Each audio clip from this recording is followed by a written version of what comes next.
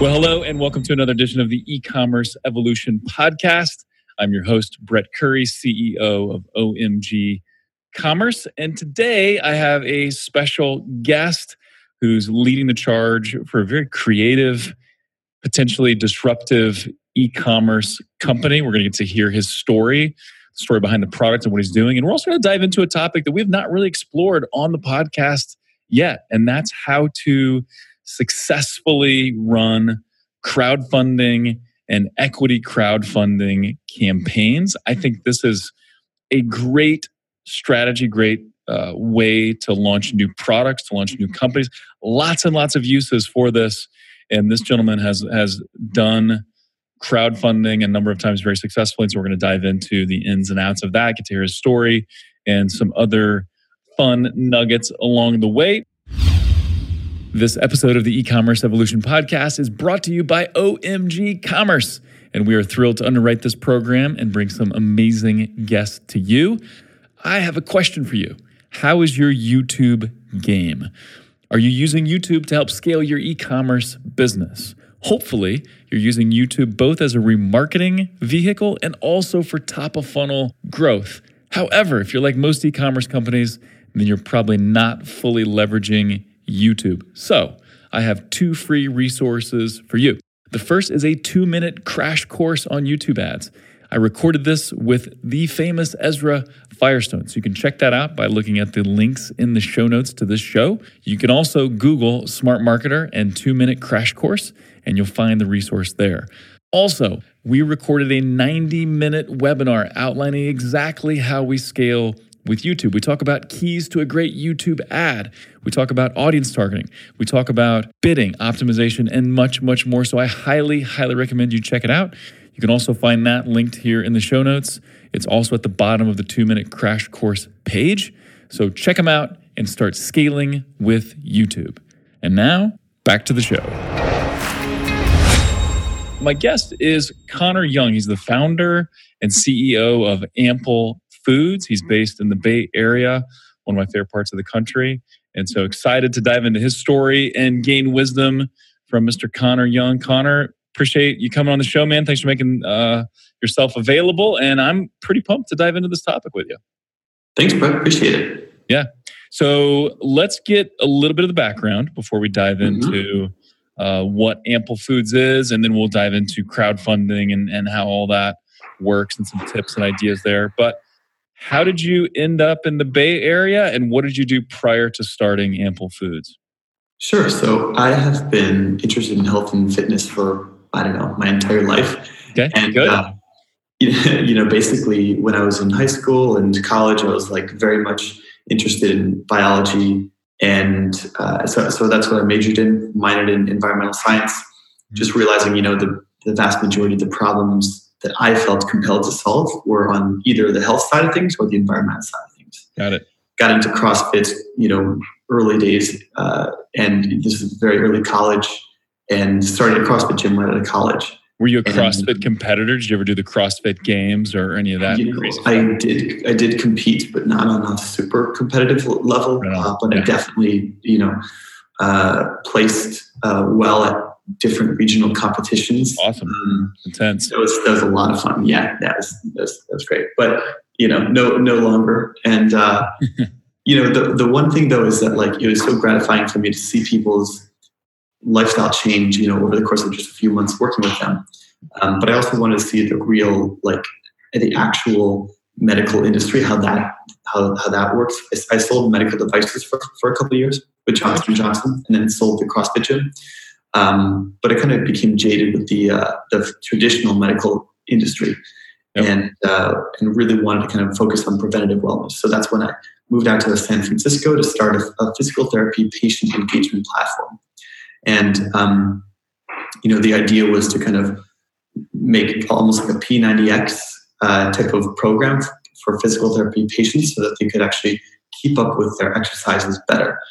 The business model did not work out, which is right on. One of the issues with, I think, selling into the traditional medical field, which is you have so many different it's just such a convoluted system. So when I was kind of ideating on what to do next, I kind of happened to land into this entrepreneurial co-op, and there were 50 of my friends who I lived with, and we were basically, we were all sort of entrepreneurial to a certain degree, and they all kind of looked to me as the house. I'm the house health guy. Still CrossFit coaching, still reading nutrition articles in my spare time. I did a nutrition lecture series for them, and but at one point it just became too onerous for them to say, to actually make their healthy food in the middle of the day. They lead busy lives, and so they were like, Connor, can you just make something that makes it so easy for me to have lunch in the middle of the day, where I just don't have to think about it? And this is when a product called Soylent had come out, and honestly, some of my friends got sick from using it for the majority of their calories. And it was. Did anyone? I'm just curious. Did anyone object to the name Soylent because of the old Saturday Night Live skit? The Soylent Green is people. Do you know what I'm talking about? Even that's it's before my time, but it's a terrible name as well. Yeah. But it was a terrible name. But for the community of people that they were going for, it was really funny. So I think it made sense. They're brilliant marketers. However, I kind of had a huge issue with the actual nutrition content of the product. Got it. So that kind of led me to say, look, there really does need to be this, this convenient, healthy product in the space, and where we can go after a different market. Those people who are concerned with the ingredients of the product, and they're willing to spend a little bit more for higher quality stuff, but it's just as convenient and actually better tasting. So, I started out originally by basically getting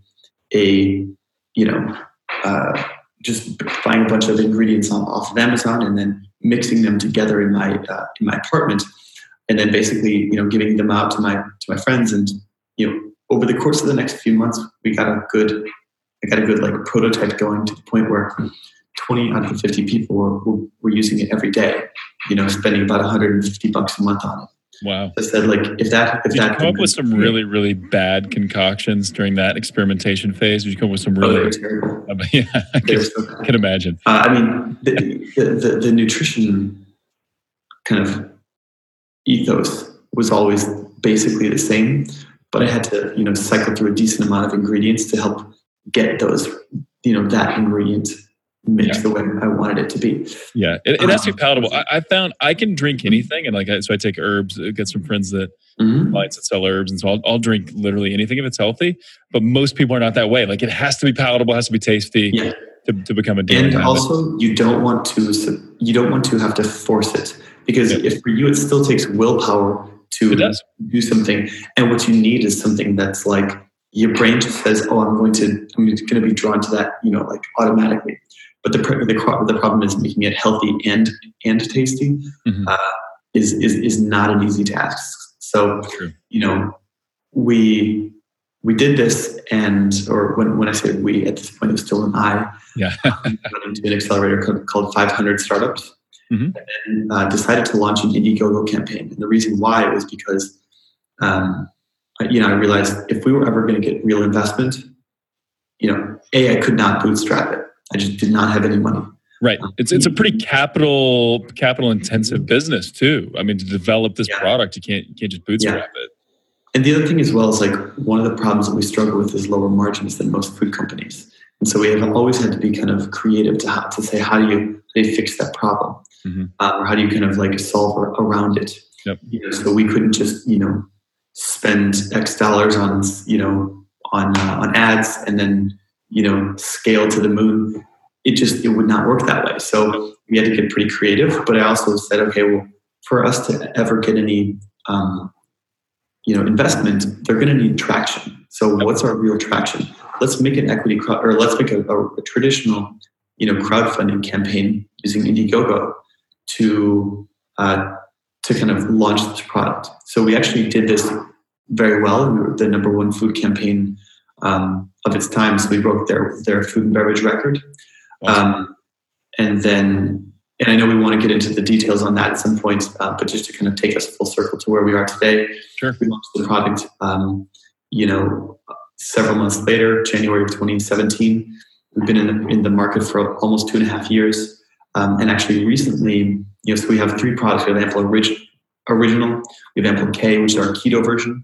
We have Ample V, which is our plant-based version.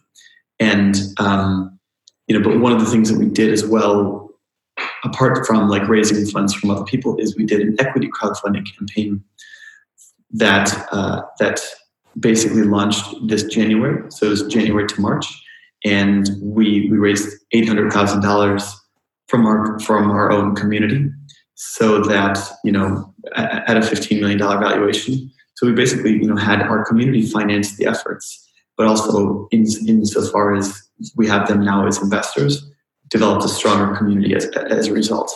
So those are the 2 things that I know we want to kind of dive in, and obviously we've got a lot of other stuff going on. We have subscriptions, we have some affiliate stuff we could talk about, but yeah, that kind of brings us to where we are right now.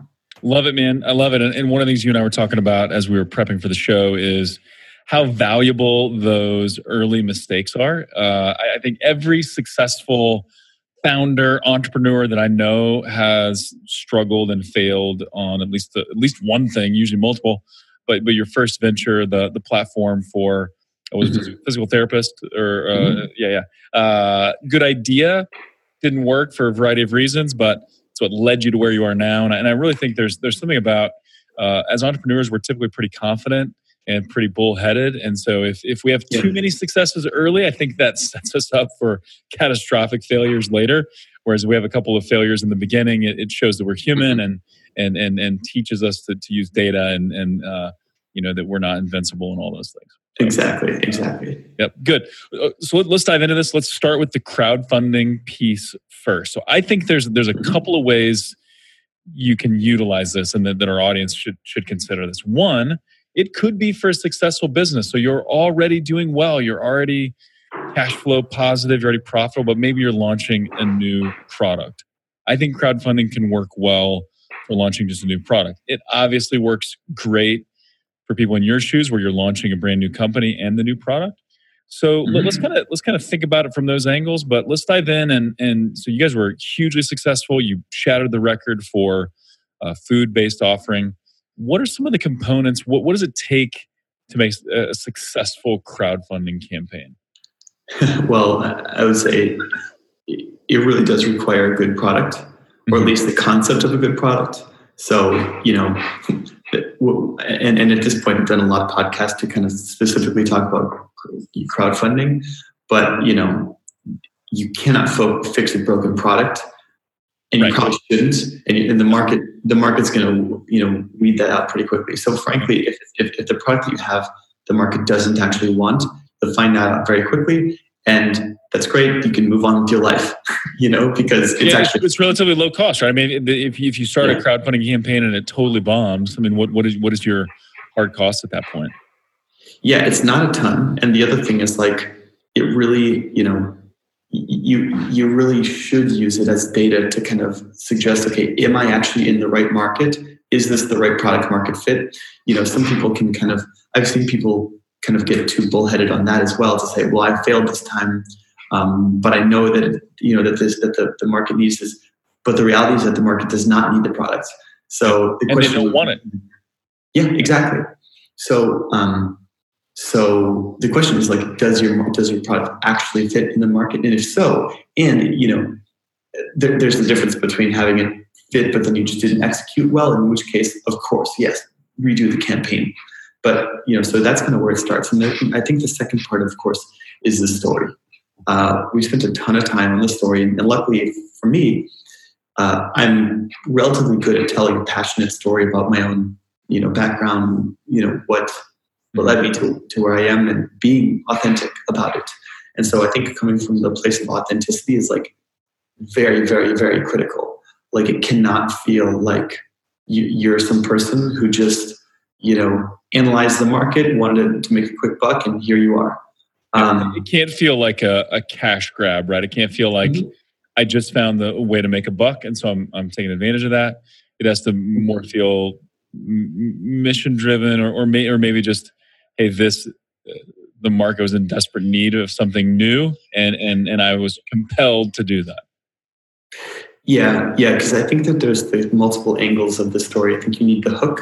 And the hook is, it's a couple of things. One is it could be your own personal story if that's relatable to other people. Mm-hmm. It can be, hey, I saw this problem in the world and I felt compelled to solve it. Or it could be something like, we all have this problem and here it is. And so like, it has to be relatable to the person at some level, but it also has to kind of transcend you and the other person at some level as well. So kind of figuring out the difference between, okay, how much do you make it about yourself, and how much do you make it about the purchaser on the other end of the screen, and how much do you make it about like the larger world impact? That I think is going to depend on the actual product that you have, but I think all three components are if not necessary, completely beneficial to actually crafting a really good story. So I think that's really, let's kind of break that down a little bit, because that's really fascinating. So it has to be some element of your story, some element that connects to the person that's reading the story, so they have to be drawn into it, see personal benefit, personal gain. But then there's this idea of it's a movement, it's a revolution type of thing. It's a disruptor in an industry. How important is that piece? And you kind of alluded to it, that it's different for every product, but my guess is that those first two elements are pretty well necessary for everything. But I guess there could be some products that are just more utilitarian, that really those are the things that matter the most, and then that bigger world. It once again depends on the industry, but I would say that like the third piece is a nice to have. It's not the biggest, it's the most important thing, because at the end of the day, like, they're prepaying to buy a product. Yep. So if it doesn't, if there is no, you still have to spend the majority of the time talking about how you are going to solve this other person's problem. Yep. But it can't just talk about, okay, here I'm selling a product to you, because it has to feel like you as a consumer of a. The thing with these equity crowdfunding campaigns is that the person wants to feel that they're not just buying a product, but they're supporting a vision they're supporting a future in which they want to be part of. And, either because they think that you're a great person, or because that the future that you're going to is a great future. Yep. And that is part of the fun of backing a campaign, is saying, hey, I think this product can really take off. I think this is going somewhere. I think these inventors, these creators are onto something. I'm a fan of standing desks. My desk raises and lowers. I'm actually sitting right now, but I was in on a campaign for a product called Wurfboard. So like surf only with a W, so it's like work and surf together. But it was a platform to stand on that kind of causes you to have a core workout, and you shift a little bit while you're standing and working. Truth be told, I don't actually use it anymore, but the story was really compelling. And now tying it back to what you just said, I think part of it for me was not just, here's the health benefit I'm going to get, but I believe in this cause for more people to stand up while they work. Exactly. Standing desks in schools and things like that. And so, because the other thing you have to think about is like, not just, what you really need is virality in these campaigns. Yep. And that's really how it takes off. Yep. The only way that you're going to get virality is if there's a net positive social kind of impact, in the sense that like every person has social currency, and if they promote a product to their friends, it either adds social currency or it detracts from it. So if their friend does not appreciate the offer, then it detracts from their friend's social currency. If the friend actually does feel like it's a really good thing, well, then it's going to improve the social currency, right? So you have to think, what's the social currency that your friend, or that the purchaser of your product is going to have? And if it's a net positive, that's the only way that you get virality. And and like you can do a bunch of tricks to kind of incentivize it, but that's usually trivial shit. It's like if you have a bunch of buy 20, give 20, get 20, but the person feels like it's not actually a good deal for their friend, they will not sell out their friends. So that's why this kind of like greater social impact ends up really being a big part of it, because they'll sell that story to their friend, and you need to kind of give them that little quick thing for why they supported this business. Love it. So how did you land on your hook, and what advice would you give to people as to how they would land on their hook as well? So the hook is hard. For me, at least. And I would say that it's probably different for all, other companies. We could have gone a million different ways. We could have said like Ample, we could have just gone this straight up. First of all, it's defining who your audience is. Yep. And, if I was to do this over again, what I might have done is actually gone even narrower on my audience, because I said, basically busy, health conscious people. If I was to start this over again, I might have said, busy, health conscious athletes, or busy, health conscious, or maybe people who do keto or something like that. I think we were a little bit broad. At the same time, we had a good product, so people kind of like internalized what they could use it for. I think it's going to be something that you have to figure out on your own. The question is, because we could have made it like one kind of thing that I might suggest is that you should make it inspiring. We decided not to go the health route, in the sense that, we could have gone this grandiose thing about, hey, there's a bajillion people who have like diabetes and metabolic syndrome in our country. And, we wanted to make a product that really like helped to kind of save, to fix that problem. But that's kind of more focusing on the problem rather than the solution. And it's frankly it's not as much focused on the person who's going to purchase our product, because the person who's actually buying the product is not the person with metabolic diseases. The person who's buying the product is probably someone like you, who's a busy entrepreneur who has like shit going on in the middle of the day and just can't. So it's like, that's a cool idea, but it has to be relatable to the person who's actually buying the product. Yeah, totally agree. And it's one of those things where, and I'm a pretty fit guy, pretty active, but I am too busy to do certain things. And so I think you're absolutely right.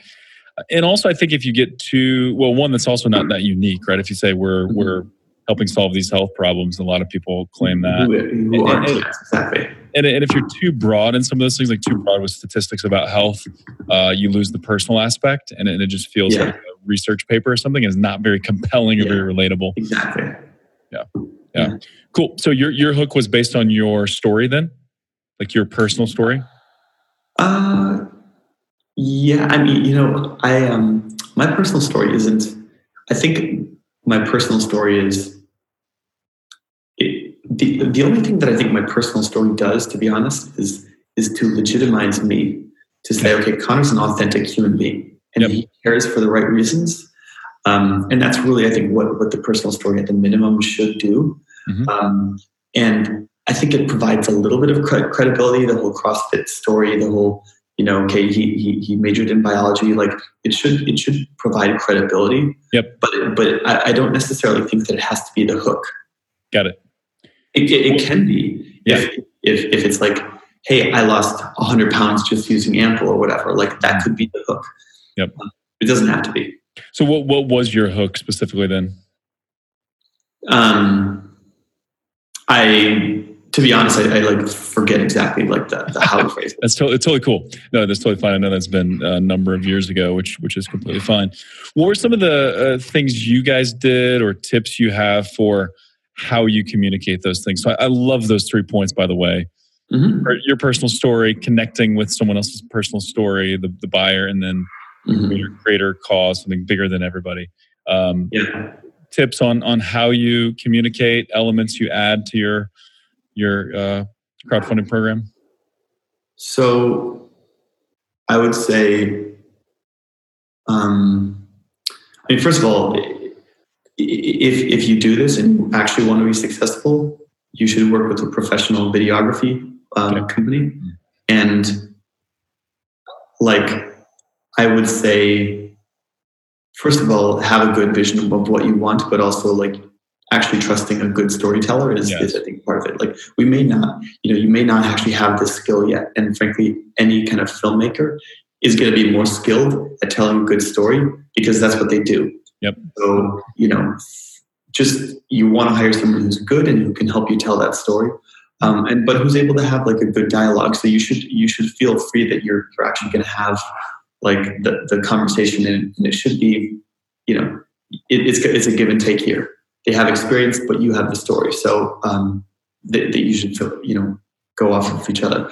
I would say as well, like if you want to know how to actually write a good pitch for the product, I would look at any good investment pitch, because ultimately any good investment pitch has all these elements to it, except minus like a few things, which is like market size and like, right. Like the first half of an investment pitch is like, here's what we're trying to do. Here's the problem. Here's the existing solutions. Here's the solution. Here's how it fits into your life. Here's testimonials, all that stuff, right? So if you want to know how to do that, I would just go ahead and study like, some of the better like places for, how to pitch investors. So Sequoia Capital, Andreessen Horowitz, Y Combinator, they all have like pitch deck, places. And frankly, so there's like, at this point, Indiegogo and Kickstarter have their own resources. So there's a jillion places that you can find how to do that. Sure. What do you think, what caused your campaign to be so successful? You mentioned virality being important. How did you guys kind of go viral? What are some other elements that made your campaign so successful? So we had a PR firm. Okay. I don't think that did much for us. And did not do much for you? Did not. I did not think it did. Yeah, to be honest, like I would say that 5 trillion PR firms all say that they're all the best and they're all going to do great. But basically PR firms are sales firms. And so I would say that probably just like you're familiar with in the digital marketing space, there's a lot more people who can sell than who can do. And, it's like, and the reality as well is like, how many people are really reading those Wall Street Journal articles with the intent to buy your product? Fucking 0 people. Right. Like they don't, no one reads these big publications so that they can actually like buy the product. So if you want to I would say that if you were going to spend your money, good old fashioned Facebook ads work and Instagrams work. And then the other thing is, influencers. So getting in touch with influencers in this industry. And, when I say influencers, I probably mean more like thought leaders and affiliates. Right. We're used to driving, traffic with the intent to purchase. That said, if you're a new company, you probably don't have a ton of money to be able to spend on these people yet. So, reaching out with them and kind of developing some early partnership with basically just free product or whatever. Like, I think you can probably go with the micro influencer thing quite a bit. And if they actually like the thing, then I think that there's a lot of people who can promote pretty well on just like social and through email lists. But yeah, I would definitely try to get like solid email lists out of people because they just work a lot better than like Instagram posts. Like basically, like my thought here is like, and this is not just here, but also just in general, like, Instagram and Facebook are good for awareness, but they're crap for conversion. And, email is great for conversion. So is blog. But they're just a little bit less in terms of, broad awareness.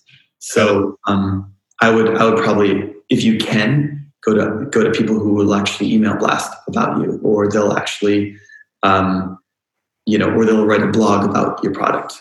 Those convert really, really well. Makes sense. So did you guys run your own Facebook ads for the Indiegogo campaign? Great. And was that a pretty big part of your success, or was that more of a small part of the success? No, that was a big part of it. Yeah. So the other part of it that was really big was our lifers. So we had in fact, it was like the majority of the sales that we got was through people who bought lifetime supplies of Ample. Nice. For $5,000. Have you seen other people do that? The lifetime supply thing? I don't know that I've seen that on campaign. No, it's just an idea that I had one day. And I was like, I want to try this thing. Seems risky, but I love it. It's awesome.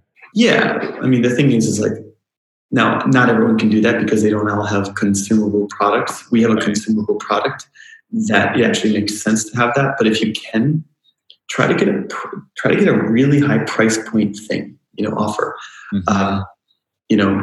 such that first of all, your lower offers don't seem as expensive, and second of all, if you do have this thing, some people will buy. And what you can also do is you can do one-on-one sales. Like I happen to have a sales background, and so therefore I could close deals. If I get an email from someone who's like, I was considering this lifer thing, and I'll be like, great, like let's jump on a call, and then usually I can close them there. Or I can get a list of people beforehand. So what we did beforehand was to say, ultimately, all I really did was I got 2 people who I knew were going to buy lifetime supplies because I already talked to them. And then day 1 of the campaign, they did. And so, and then four people later on that day bought lifetime supplies. And by the second day, we had already maxed out our lifetime supply thing. So we sold $50,000 in lifetime supplies alone in the first day. So that was really powerful. So if you can do something like that, I think it's going to be really powerful. But I recognize that not every product has the ability to price that. Sure, but I think the lesson there is maybe just, is there some unique quantity, some unique bundling, just a unique offer? Because that's kind of has this, whoa, really? Like I could get this stuff forever. That's awesome. Yeah. Okay. The other thing as well is that we didn't do this, but we would have if it occurred to me, is that like now a lot of brands are doing co-branding. They're doing, kind of, I'll scratch your back, you scratch mine, in terms of like, they'll do like product bundles. If you reach out to different products in your same category, different companies in your same category who are not competitive, for instance, like we have a keto product, Ample K, and it's a great meal replacement for people who do keto. Well, other products that people who use keto do is that they use like these ketone meters. So we're doing like partnerships with brands like that. But if you can actually secure those, they can actually potentially help promote your product in the beginning. And then of course you can do the same with them as you grow your list as well. Love that. So basically you approach someone that's selling the keto strips, to test if you're in ketosis or not. You say, hey, if you'll help promote this crowdfunding raise, then as we build our list, we'll reciprocate and promote your keto strips later. Exactly. Love that idea. It's brilliant. What about any tips on the influencer side of things? And I completely agree with you. Although I'm not an expert with influencer marketing, I think it just totally makes sense to go after some of the micro influencers. There's a lot of them. They're often going to be really grateful and really excited to work with you, rather than the Kardashians of the world or whatever. How did you locate the proper influencers, and how did you approach them?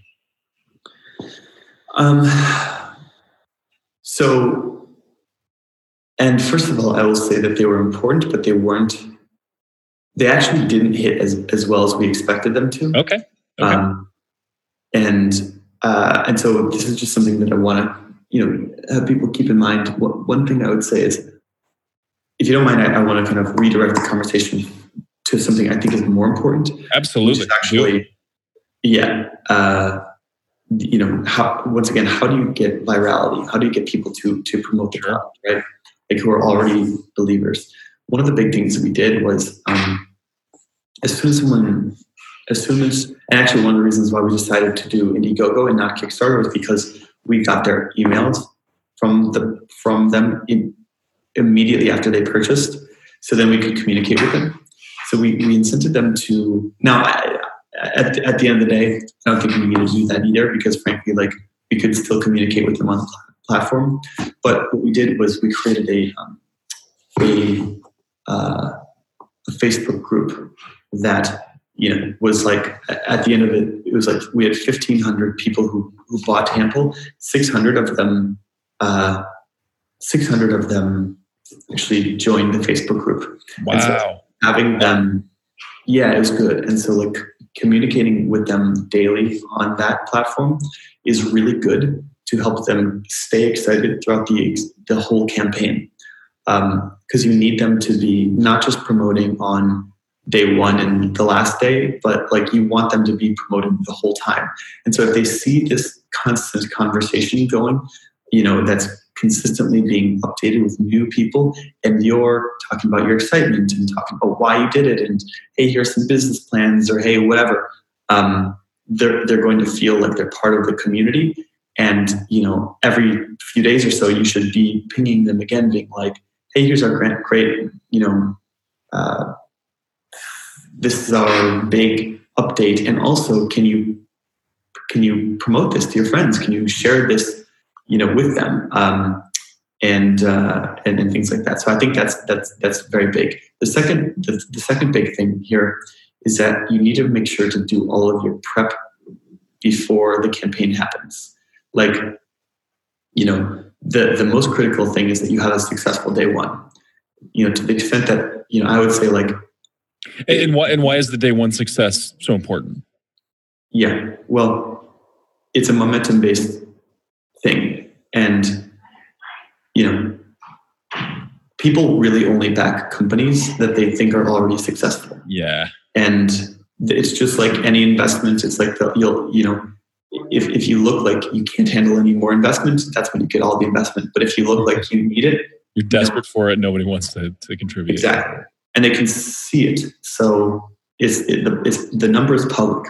So to the extent that if you do not have like your 100%, campaign, like if you're not 100%, if you haven't met your goal by, some people say day 3, I say day 2, you can consider that a failure. Like, interesting. I would say, like, you have to. Like, if you don't, it's not even worth doing the campaign. Interesting. It's that important. So, like, do whatever you have to do to make sure that, like, you, and which is why I think it's so important to set reasonable, even lowball goals. Like, we had $50,000 as a goal. I think if I did it again, I would have done it, at 25,000. Because there's no real reason why you need to have a large goal. Some people have this like, oh, I want to have it like be my actual goal. It's like that. Why? Yeah. If you actually do your real goal, your internal goal, you'll not reach it, because people will see, oh, well, they're only 40% towards the goal, and it's like there's only 40% of the campaign left. I think it's a risky thing. Yeah. I don't believe in them. Probably not going to hit goal. I'm going to waste my time if I try to back. Exactly. Totally. And they, once again, if they need social credibility from their friends, they have to be able to promote a winning campaign. Yes. To their friends. Yep. Makes sense. Yeah. So that's cool. So how did you get momentum then in that day one? Well, it's building an email list beforehand, and you can you do that by putting up a splash page. You can network with your friends and family or whatever, and you can ideally you have some prototypes that you can send out to the people. You can also do what I would say is some people do Facebook ads beforehand to get leads. I think it's probably it could work. A little risky though if you're putting money behiin a campaign yes, that you're not ready for. We were never really willing to do that. We just didn't have the money for that. So so I would say that's a good thing. I mean, in reality though, like a lot of your efforts can be spent on these affiliate partnerships and brand partnerships beforehand, because you need them you need their commitment. It's kind of like a PR blast, but instead of to totally useless publications, Right. like, embargoed or whatever. You're basically embargoing these, affiliates or these brands to email, to blast their 10,000 or 100,000 person list day one. So, and some of these things, they're a relationship play. Like, you're going to have to spend time talking to people, and ideally as well, like what you would have done is build relationships within the category that you're trying to go for, like by going to conferences or whatever. Like, if I had done this over again as well, I probably would have gone to the conferences 6 months beforehand, 4 months, 2 months, whatever. Because when you meet people and they actually get to know you, then they're willing to help you out. But the reality is, if you're a small brand, and they don't already know you, and your product doesn't exist yet, they might not give a shit about you. So they have to. It's risky for them. The Exactly. payout is. The potential payout is smaller than the potential risk if it goes poorly and now they look bad for promoting it to their Exactly. So, which is to say that like the amount of time spent preparing for the campaign should far outweigh the actual time running the campaign. Totally makes sense. Yeah, like when we actually started doing the campaign, like, and especially for the Indiegogo campaign, yes, and especially for the equity crowdfunding campaign, I spent like 20 minutes a day like on the campaign after it was launched. It was just, there's nothing to do. All you do is you communicate with people. You have maybe an email every few days or so. You get them excited and they talk to themselves. It's not, there's nothing really to do after that except maybe build some other partnerships. But like, it should be all promoted. Nice. Totally makes sense.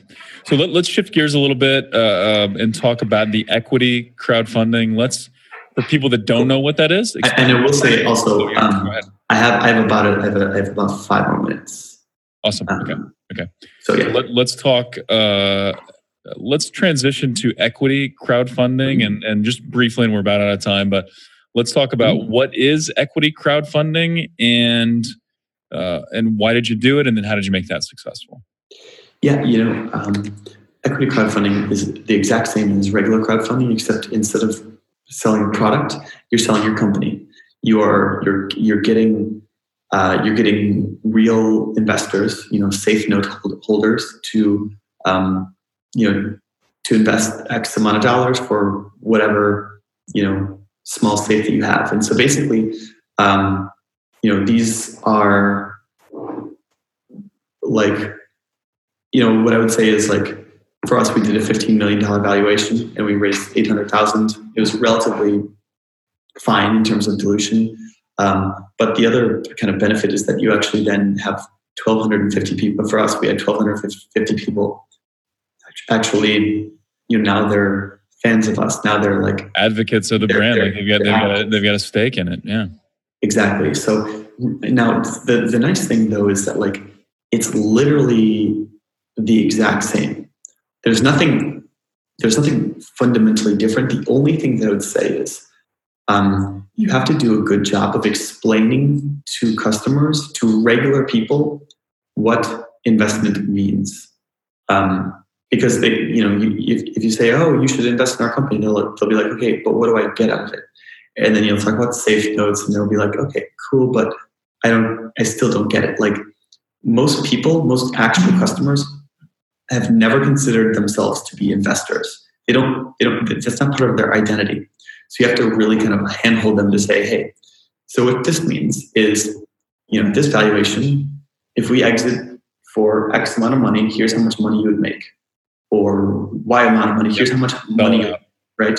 Yep. Exactly. And if we fail, you make nothing. Right. Which is a very real possibility. Sure. So as long as you're like telling them, hey, here's the kind of scenarios. And it only happens when we exit, because we have there's some dumb comments. There's like people who've already, asked, they're saying like, I want my money back because you haven't, gone public yet. And I'm like, no, like, I'm sorry.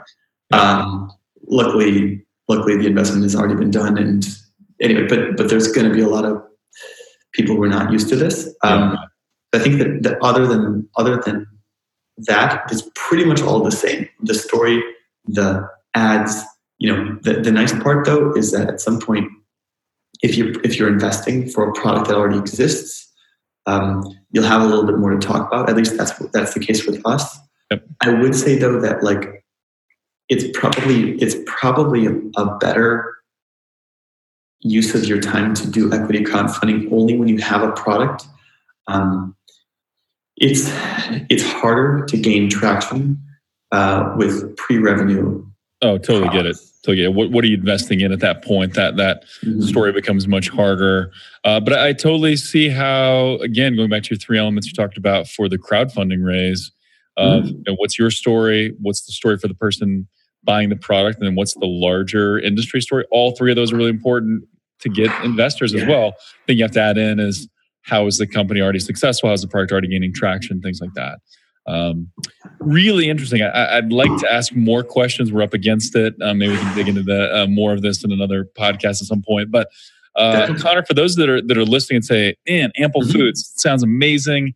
I want to dig in a little bit deeper, try it out." How can they best learn about the product or connect with you? Yeah, so just go to amplemeal.com, AMPLEMEAL.com, and check it out there.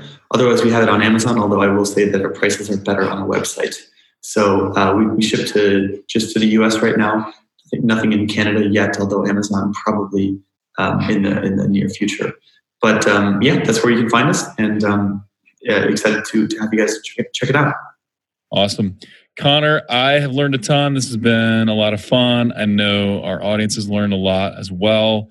You guys are doing some other cool things that people need to just go to the site and check out, like the way you're driving subscriptions and some other good e-commerce lessons. So go check it out, get some product, or go check it out just to see how they're approaching the e-commerce game. And with that, really appreciate it, man. Thanks for coming on. Thank you. Yep, absolutely. And as always, we appreciate you guys tuning in. We'd love to get that 5-star review from you on iTunes if you feel so inclined. And with that, until next time, thank you for listening.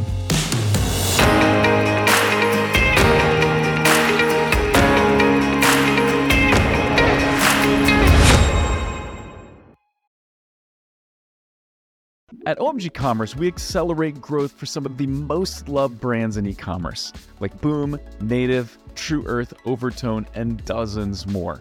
If your Google and YouTube ad performance isn't where it should be, if you're struggling with Performance Max, or if you're not scaling like you'd like on Amazon, then we have 2 ways to help. One, we have amazing resources that are free for the taking, like our top YouTube ads guide with lots of examples, our PMax checklist, or our Amazon DSP roadmap, plus many more. Or hit us up for a free strategy session. So go on over to omgcommerce.com and click on Let's Talk to request that free strategy session, or click on Resources and Guides and pick the guide that's right for you. And now back to the show.